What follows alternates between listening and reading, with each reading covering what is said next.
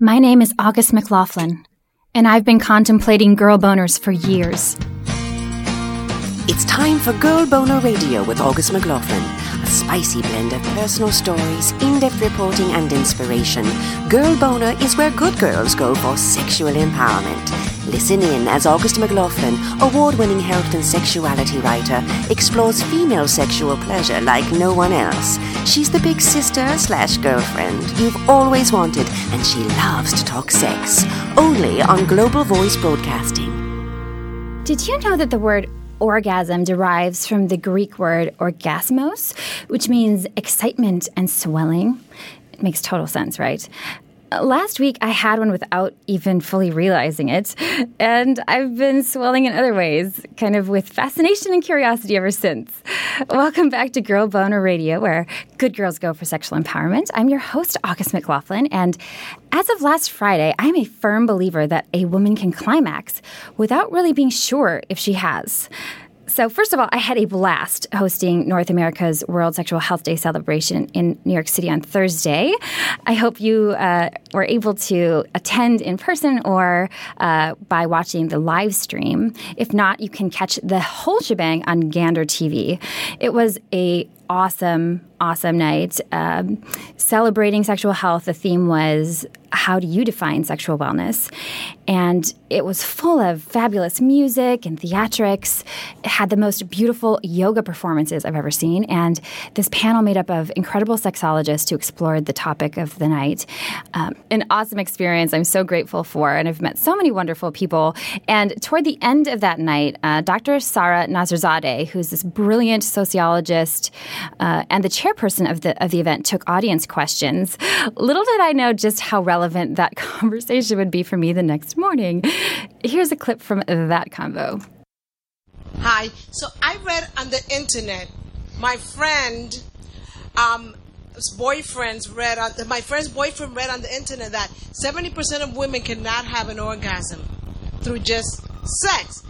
So I'm thinking, okay, well, that means you're not going to try? Like, come on now.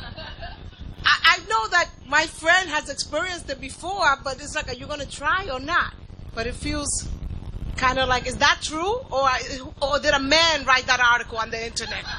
Okay, you are actually in luck tonight because of two things. First of all, thank you for the language. We are not having orgasms. We are experiencing orgasms. Please have that on your mind. And also, if you don't mind, I'm going to put you on the spotlight. Three people here: Dr. Barik Misarok, Dr. Beverly Whipple, and Betty Dotson here. Yeah. I think one of the issues is the skills that the partner uses.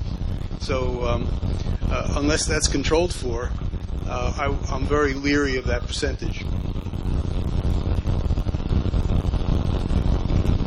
Everyone is a unique individual, and everyone has their own desires, their own wants, and they have to be able to be aware of them, acknowledge them, and then communicate them to their partner. Very important, and thank you for emphasizing experiencing orgasm rather than trying to reach or achieve it. Thank you. And thank you for tonight, Sarah.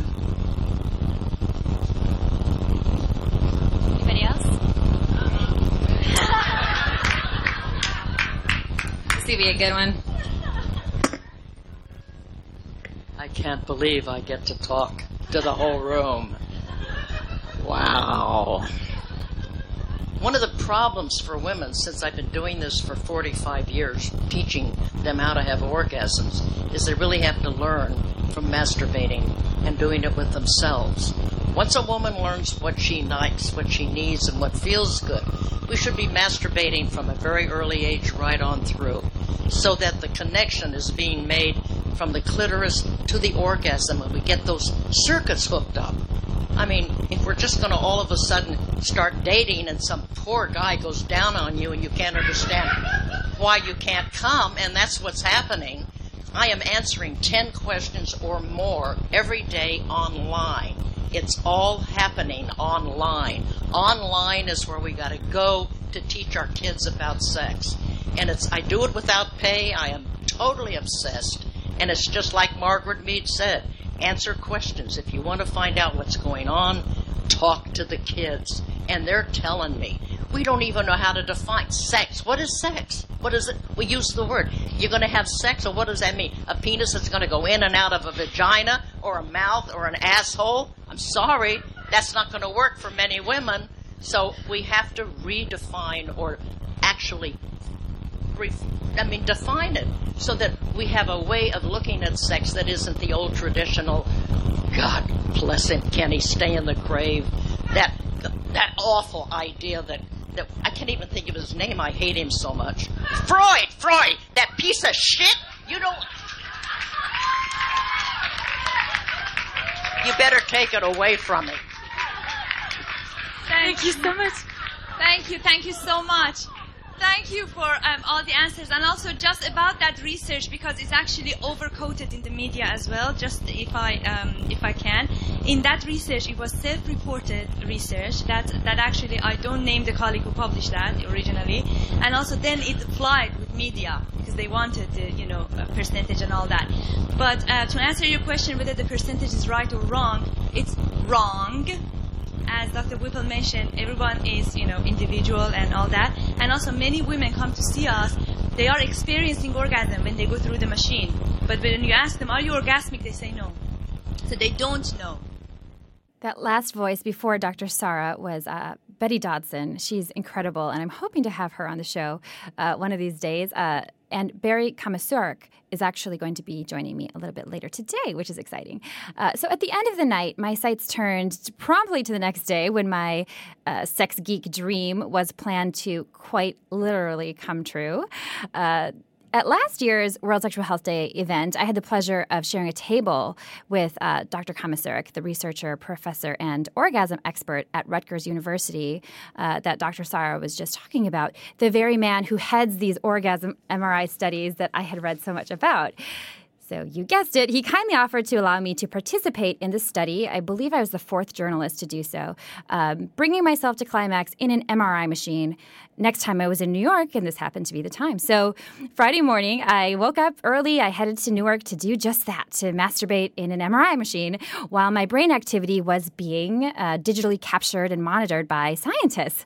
Sounds really hot, right? I'm sure some of you must be thinking that, that is girl boner worthy. I'm sure some of you might think it's a little strange. But if you're if you have a research fetish like I do and you're really into sexology, it's such a dream come true. I'm so grateful for the experience. I'll share more details about everything that happened in an article for Indie Chicks magazine soon and a bit on my blog. But in the meantime, here's just the nutshell version before I bring in our first fantastic guest for today.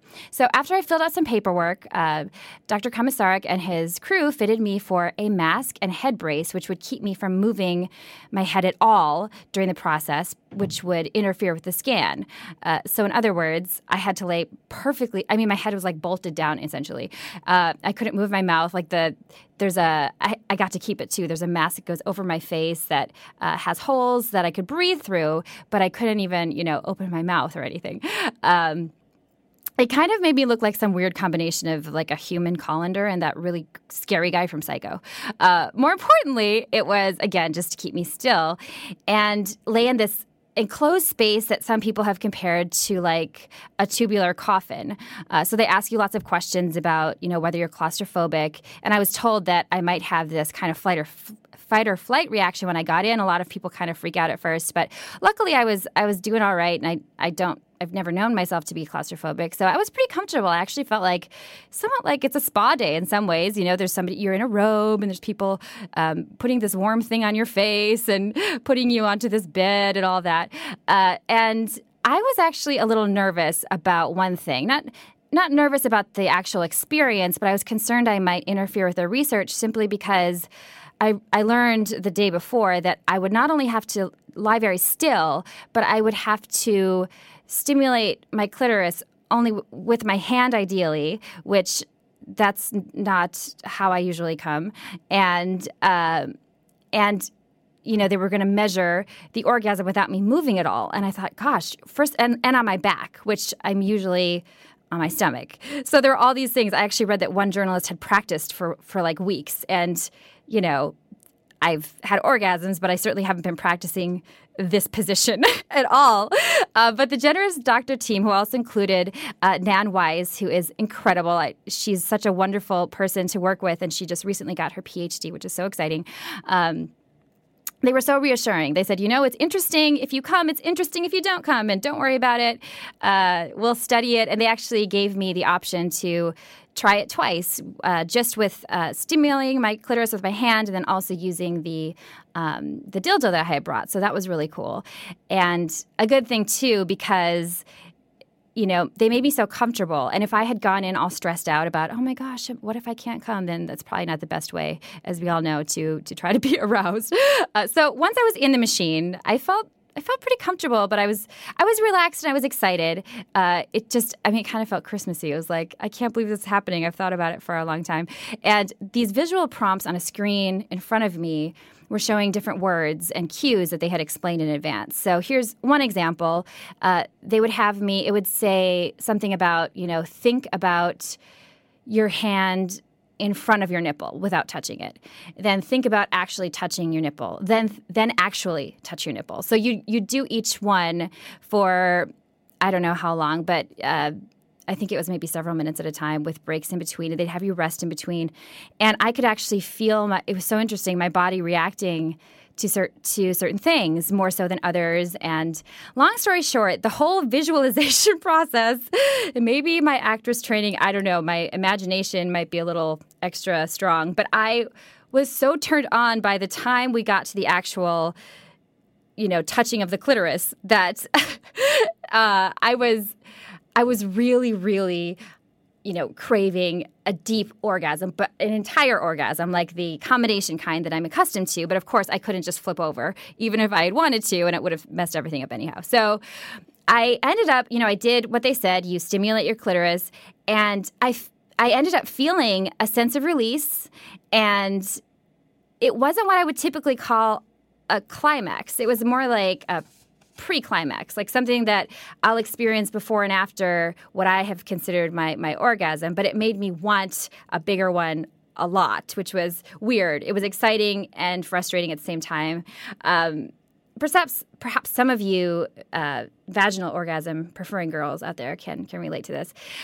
So it actually seemed like a really drawn out process to me. Like I was enjoying it, but it felt like it was taking a really long time. I was so anticipating the next thing, and then I had to laugh because the first thing, one of the scientists came in, I couldn't see anything, I was still in the tube, and said to me, you can take more time, that was really fast. And I thought, oh my gosh, I have no patience. I guess I really do love quickies, which I knew. But anyway, so the next time I tried to go slower, and Dr. Barry Komisarek had asked me, so did you have an orgasm? Because I told him in advance I'd be surprised if I did. And I said, you know what? I think I may have, which is a weird thing to say. How could you maybe have had an orgasm? It's like usually you know or you didn't. And but then I realized I had ejaculated. Like it didn't even strike me until then that I was sitting in all of this fluid.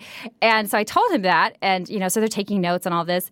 And then I went back in with the dildo, and then after that time, I realized that I had 2 clitoral orgasms in a row, one in each experience, without anything internal. So that's right, folks. My first lying flat, hands-only, self-stimulation to my clit-only climax happened with my head pinned down to a medical device at Rutgers University. Who knew?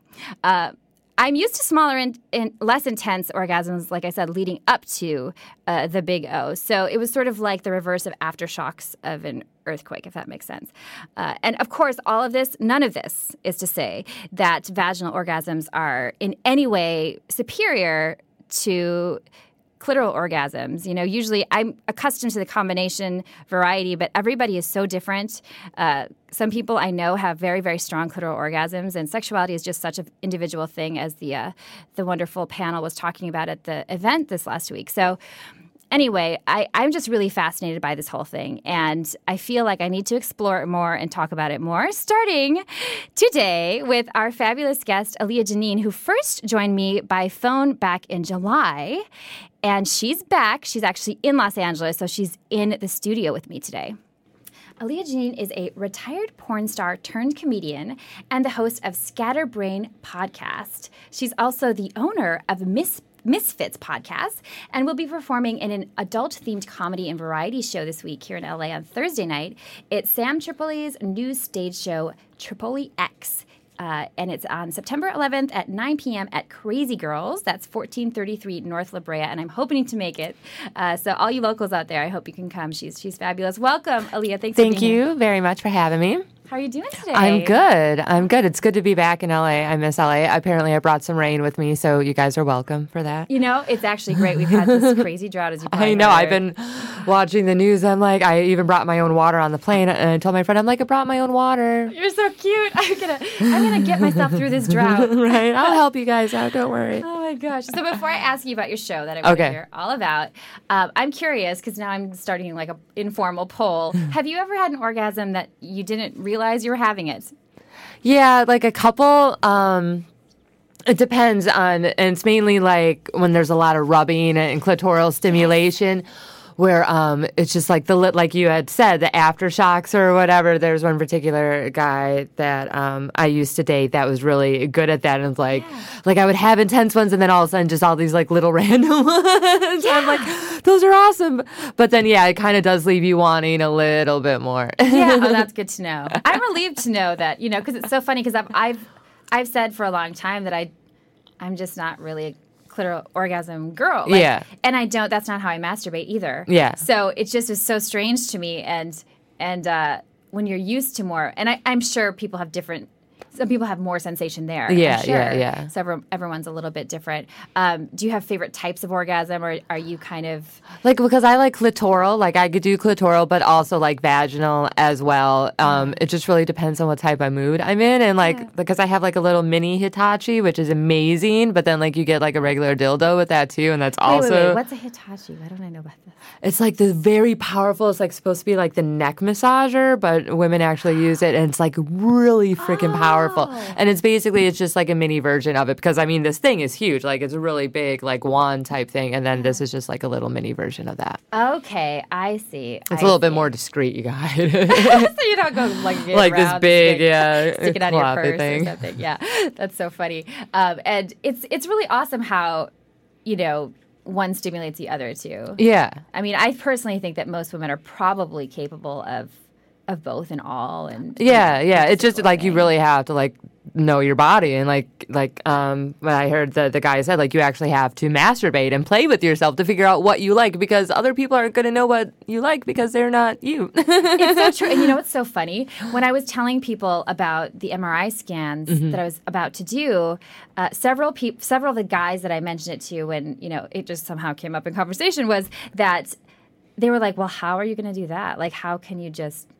It's almost like they didn't think I could come without either a guy or a vibrator or something. It was really strange. It's like, no, like you guys use your hands. Women can very capable of using their hands as well. Like guys are always like pounding and, fingering you and stuff like that. Yeah. Like, oh, do you like that? It's like, no, you need to work on that a little bit. Totally. And it's interesting because, I mean, I think that all women would masturbate more if... it's not as obvious for one thing. It's not like we can just, like, if we could just reach down and see it all the time, don't you think we'd be doing it? Oh, without a doubt. Like, if it was there, it's like boobs. Like, I'm constantly moving it, and awesome. like getting them out of the way and stuff like that. I actually met a woman, she was 40 years old, and she had 2 children, and she never had an orgasm before. I was like, how? I'm like, let me help you.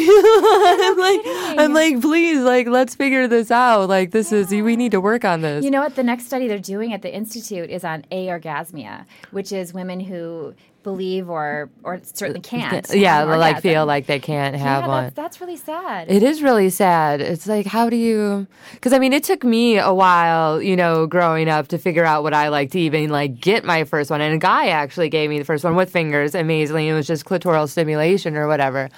I was 17, and I had sex, a couple of times before that, but it wasn't until, like, after, Yeah. And then I was just like, oh, okay. And then I really started, because like I would play with myself and nothing would happen. I'm like, okay, this is stupid. I'm like, maybe I'm broken. Like maybe I'm broken. And then I was like, oh, I am definitely not broken. And then after that, it was just a downward spiral. Opens up the gateways and a downward spiral. Downward spiral into amazing. Yes, into amazing orgasms nonstop. You're so funny. Speaking of which, so last time I spoke with you, you had already started. You were performing performing around New York. I think you had just had a show or had one coming up. Yeah.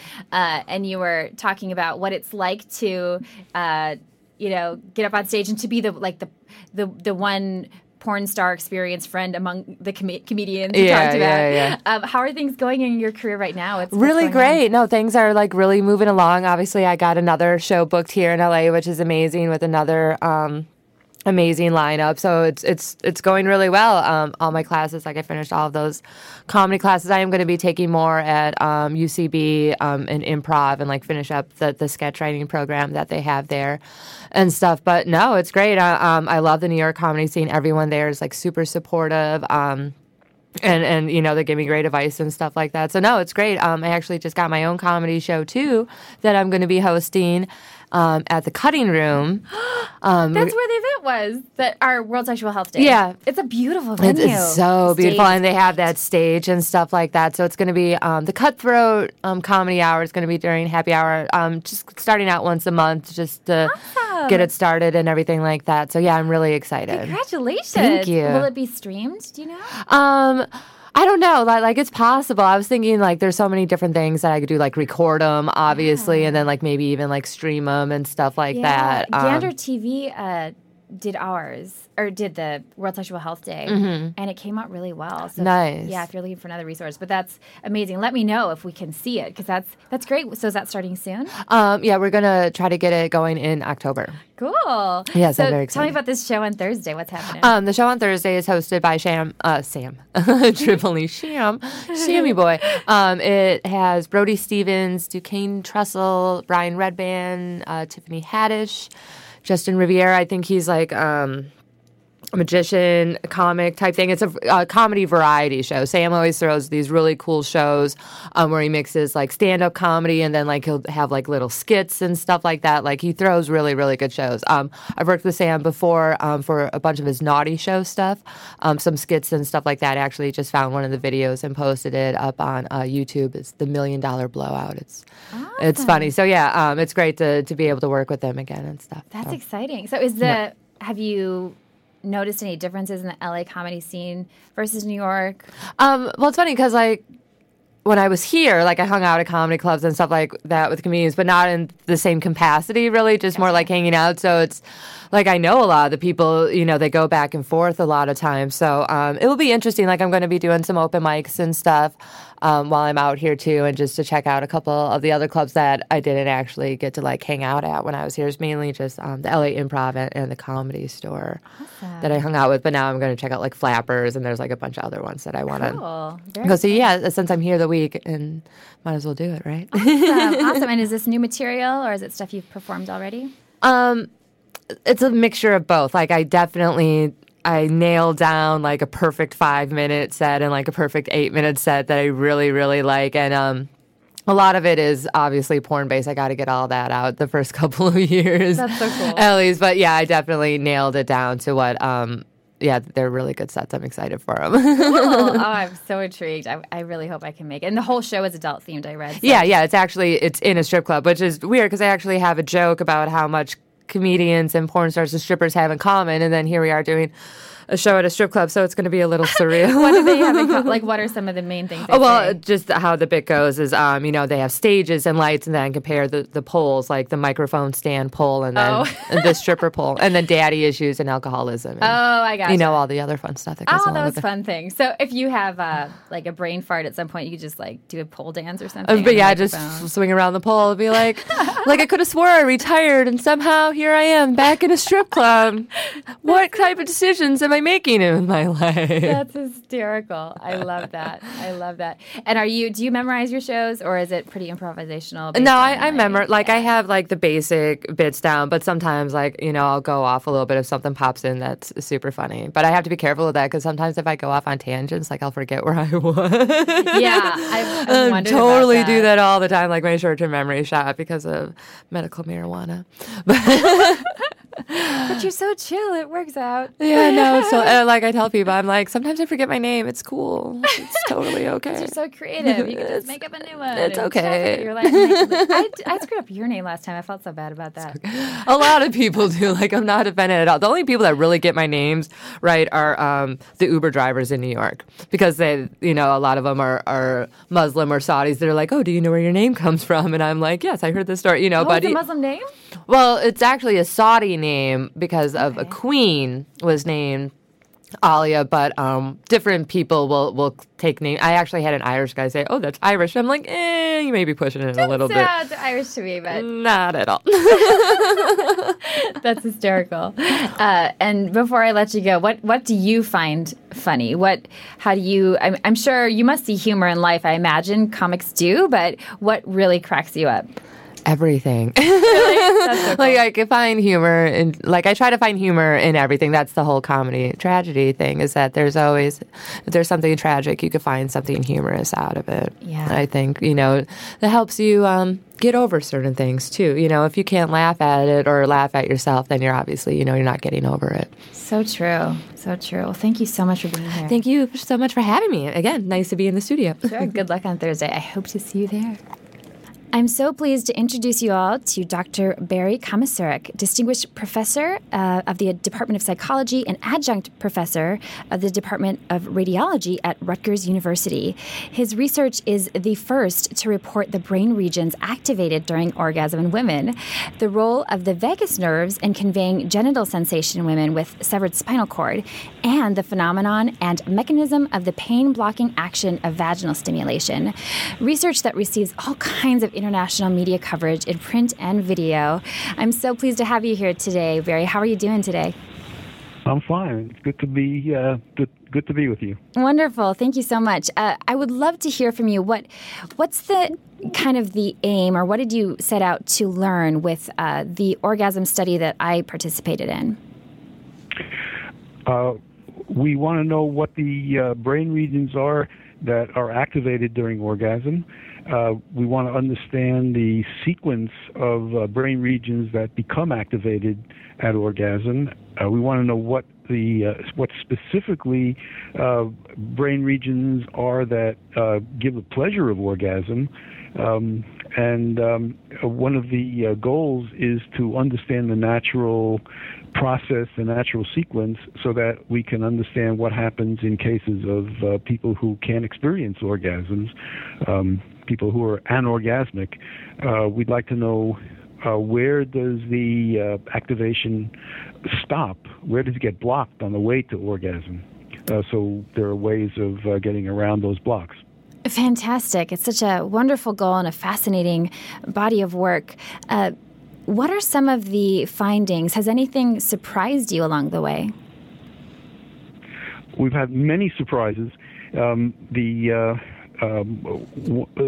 been mapping the genital system, and we want to see where the vagina, the cervix, and the clitoris project to in the sensory cortex, because that hadn't been mapped before, and we see where those different regions project to in the sensory cortex. They all project to a kind of in a cluster in a local region of the sensory cortex. And one of the surprises was not only that they each have their own unique distribution, but that the nipple self-stimulation activates the same region, which was a big surprise to my male neuroscience colleagues, but not to my female neuroscience colleagues. They expected that. So that changes the classical map of the body on the sensory cortex. So that was one surprise. Another surprise is that when we were doing the studies of the mapping, we had a comparison group where we asked the women to just think about the stimulation, not actually doing the physical stimulation. We thought that would be a contrast, but as a matter of fact, when they just thought of the stimulation, we got the equivalent activation of the sensory cortex. So just the thinking about stimulation, genital stimulation, is evidently a very powerful stimulus, and it can actually produce an equivalent activation that physical stimulation produces. But there is a difference, and that is that when the women think about the stimulation as opposed to actually applying the stimulation, there's a much stronger activation in addition in the frontal cortex, which is considered the executive part of the brain. So that's an additional activation during the thinking, much more than with just the physical stimulation. So we're learning a lot about how the brain works, and we're seeing surprises. Things that we wouldn't be able to know any other way, but they're helping us to understand the natural, the normal, and the pathological conditions. So exciting. I know that you had one option for some of your research participants in this study was to bring themselves to climax only by thinking about it. Yes. And is that something that you found to be like that women were willing to do, and women kind of, from your experience, do you feel like that's a pretty relatively common thing? Well, we really don't know how common it is, although Gina Ogden, who studied it, said that she's a sex therapist, and she said that maybe almost half of the women who she's interviewed say that they can experience orgasms just by thinking, and I was very skeptical about that. That's another surprise. There are a couple of other surprises that I can mention. That's another surprise was that when she told us that she knows women who can think themselves to orgasm, this was I was very skeptical about that. So we have 4 measures of physiological measures of orgasm that are objective measures, and that we find that the heart rate approximately doubles at orgasm, and the blood pressure doubles at orgasm. The pupils dilate to about twice their normal diameter, their resting diameter at orgasm, and pain thresholds double, which in other words, it takes twice as much force to produce a painful stimulus during orgasm. In other words, the women become much less sensitive to pain at orgasm. That was another surprise. But so we measured we took these 4 measures of blood pressure, heart rate, pupil diameter, and pain thresholds in the women who claimed that they could think themselves to orgasm. And we studied 10 women, and we found that they really did, all those measures did in fact double. And we also asked them to have orgasms by physical stimulation, physical self-stimulation, and the magnitude of the increases was approximately the same, whether they had the orgasms by physical stimulation or by thinking themselves into orgasm. So then we've been looking at brain activity during in women who can think themselves to orgasm, and we see most of the same brain regions become activated when they think themselves to orgasm as when they apply physical stimulation to orgasm. So those are big surprises to us. Another surprise was the fact that vaginal stimulation produces a very powerful pain blocking effect. The women become very insensitive to pain during vaginal self-stimulation and also during orgasm, but their sensitivity to touch doesn't change. In other words, they stay just as sensitive to touch as during resting, but they become much less sensitive to pain. So there's a selective inhibition of pain. So in other words, the vaginal stimulation produces a very strong analgesia, which is a specific inhibition of pain, not general insensitivity. No. Another surprise was that, and probably more surprising to the women than to us, was when we studied women with a severed spinal cord who have no sensation below the level of the injury. When we were looking at the effect on pain thresholds in those women, and we found that they could feel their vaginal and cervical stimulation. And some of the women even had orgasms from the stimulation. And when they experienced that, it was an extraordinarily emotional event in the lab, because they were told by their healthcare professionals that their sex life was over after the spinal cord injury, and they never even tried any kind of vaginal or stimulation. When they tried it in the laboratory, they said they could feel it. There was tears of joy all around. It was really a very, very dramatic experience, and that's really how I got into measuring the brain activity during orgasm, because in order to figure out how they could possibly be feeling the vaginal stimulation, even though their spinal cords were completely cut, I thought that the only way that would be possible would be via the vagus nerve that carries sensation from outside the spinal cord. It's a cranial nerve. It goes all the way through the body. It wasn't thought to go as far as the genital system, but these women did feel it, and the only way to test it would be to do brain recording of the region to which the vagus nerves project in the lower brainstem, a region called the medulla, and that's why I did the brain imaging and found that in those women, when they applied the vaginal self-stimulation, the vagus nerve projection zone in the medulla of the brainstem did get activated. So that was evidence that they're feeling the stimulation via the vagus nerves, and some of those women had orgasms, and that's how I saw where orgasms occur in the brain, and that was the first evidence in humans where orgasm occurs in the brain.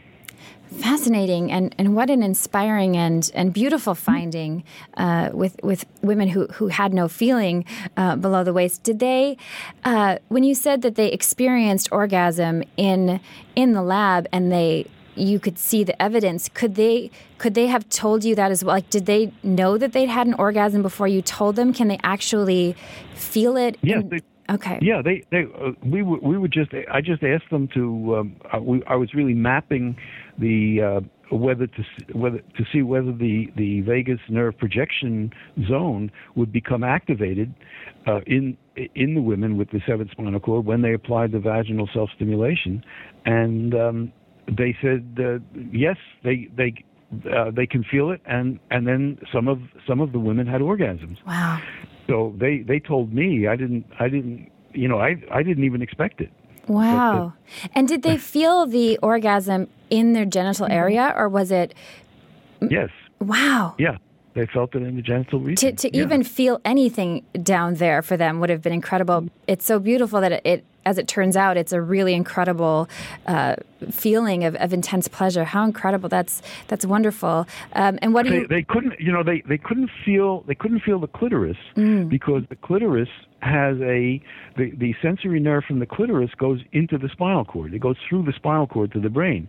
But the intriguing thing is that the vagina and the cervix, the nerve that carries the sensation from the vagina and cervix is the vagus nerve, which is a completely different nerve, and that's a cranial nerve. That's the one that goes outside the spinal cord. So they couldn't feel their legs, they couldn't feel the clitoris, because those are all they're called somatic nerves. They're external bodily nerves, and they couldn't feel anything below the level of the injury externally. But the internal organs is what they could feel, and that's via the vagus nerve. Wow, my goodness, it's all so fascinating to me. What is one really common myth about orgasm in general that you feel? I know Dr. Sarah brought up it was asked to her at the event, and you all chimed in about, what percentage of women have orgasm. Beyond that, what's another common myth that you run into?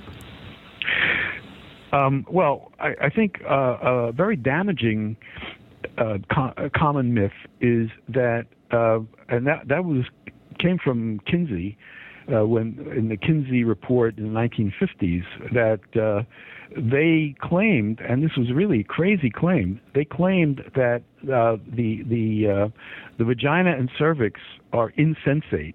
In other words, the women can't feel vaginal and cervical stimulation, and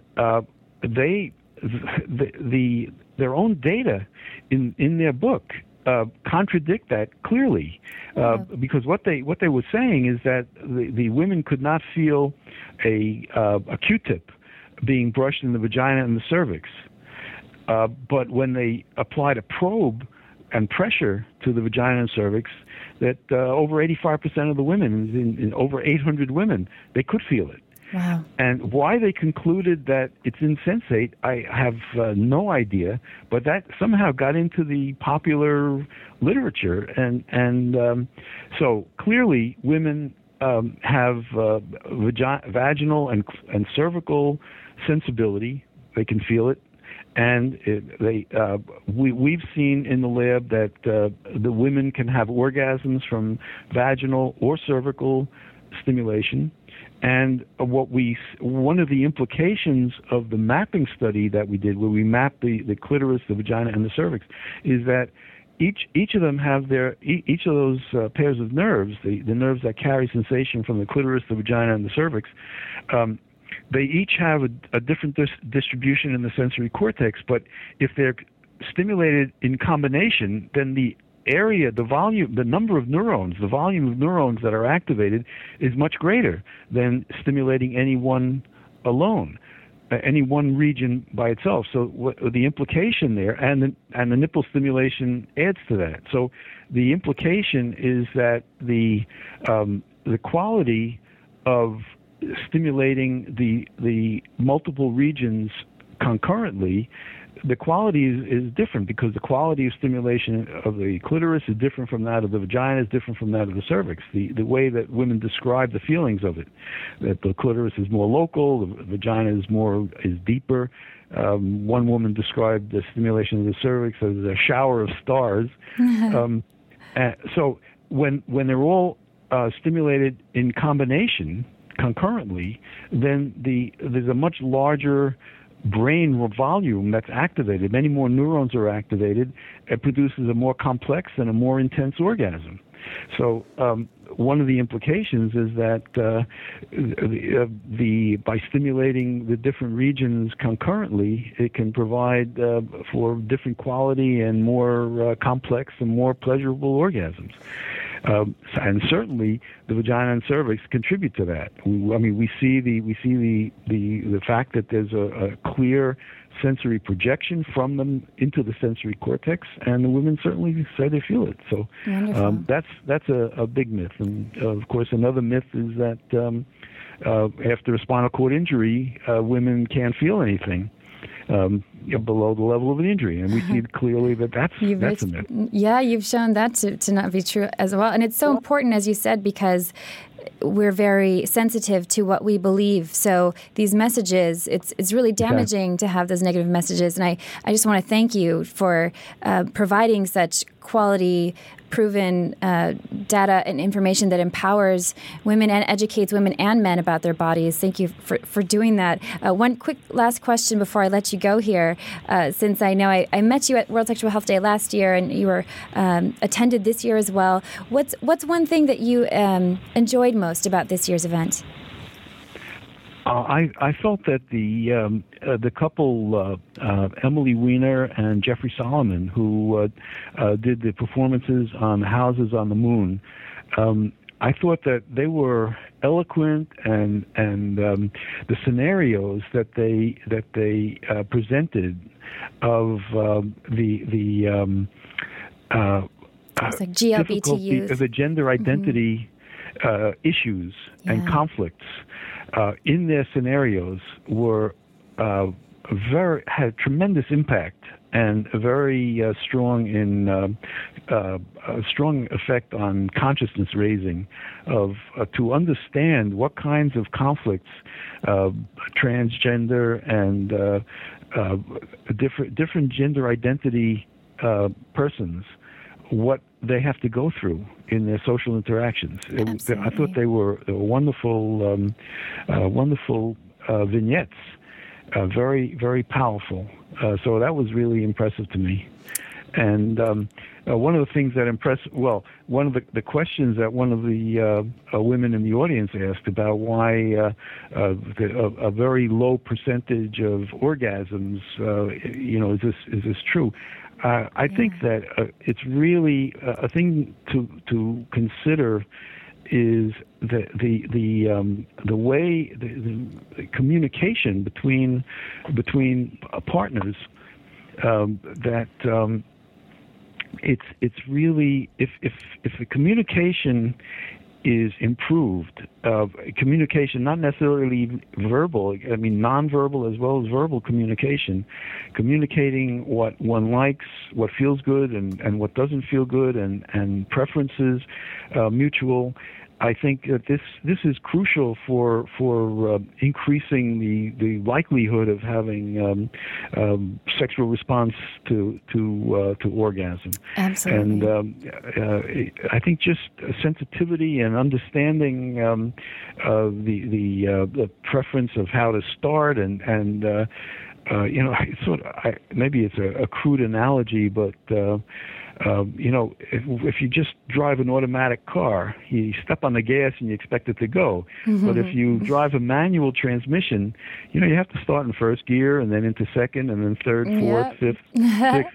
You build up the momentum. True. And this could be a message of trying to understand, of getting the system going, because the different genital pathways have different sensitivities and different thresholds, and some are easily excited, and others are it takes more longer stimulation to excite them, but they deep waters run what is it?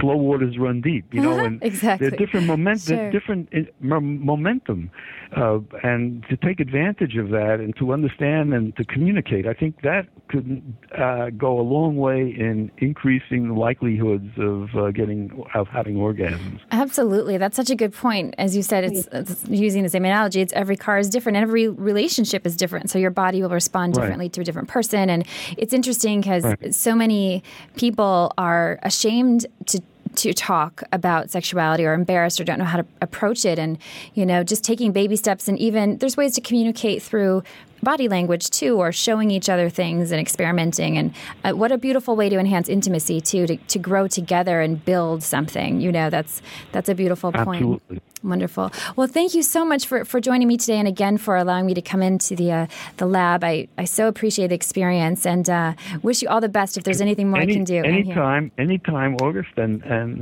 it's a pleasure meeting you and getting to know you. And anytime you have any questions, or if you think I can provide any meaningful answers, please feel free to contact me. Fantastic. Thank you. I sure will.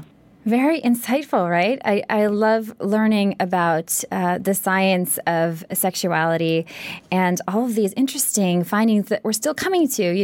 As we've talked about when we talked with Thomas Mayer, who the biographer who wrote the book that Masters of Sex TV show is based on. We were talking about how far we have to go as far as what we know about sexuality, especially female sexuality, since there are so many myths. But I loved those points, and I just feel very grateful to both of our guests today for bringing light to such important issues.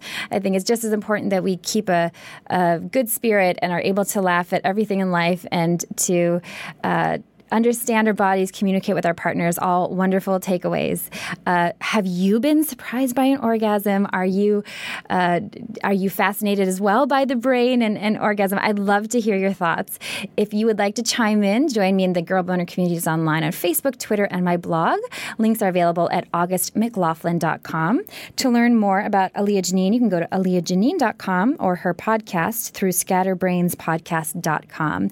I'll be sharing more from Dr. Komisarek on my blog as well.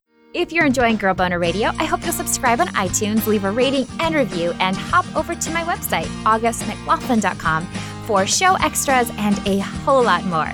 Thank you so much for listening, and have a beautiful Girl Boner embracing week.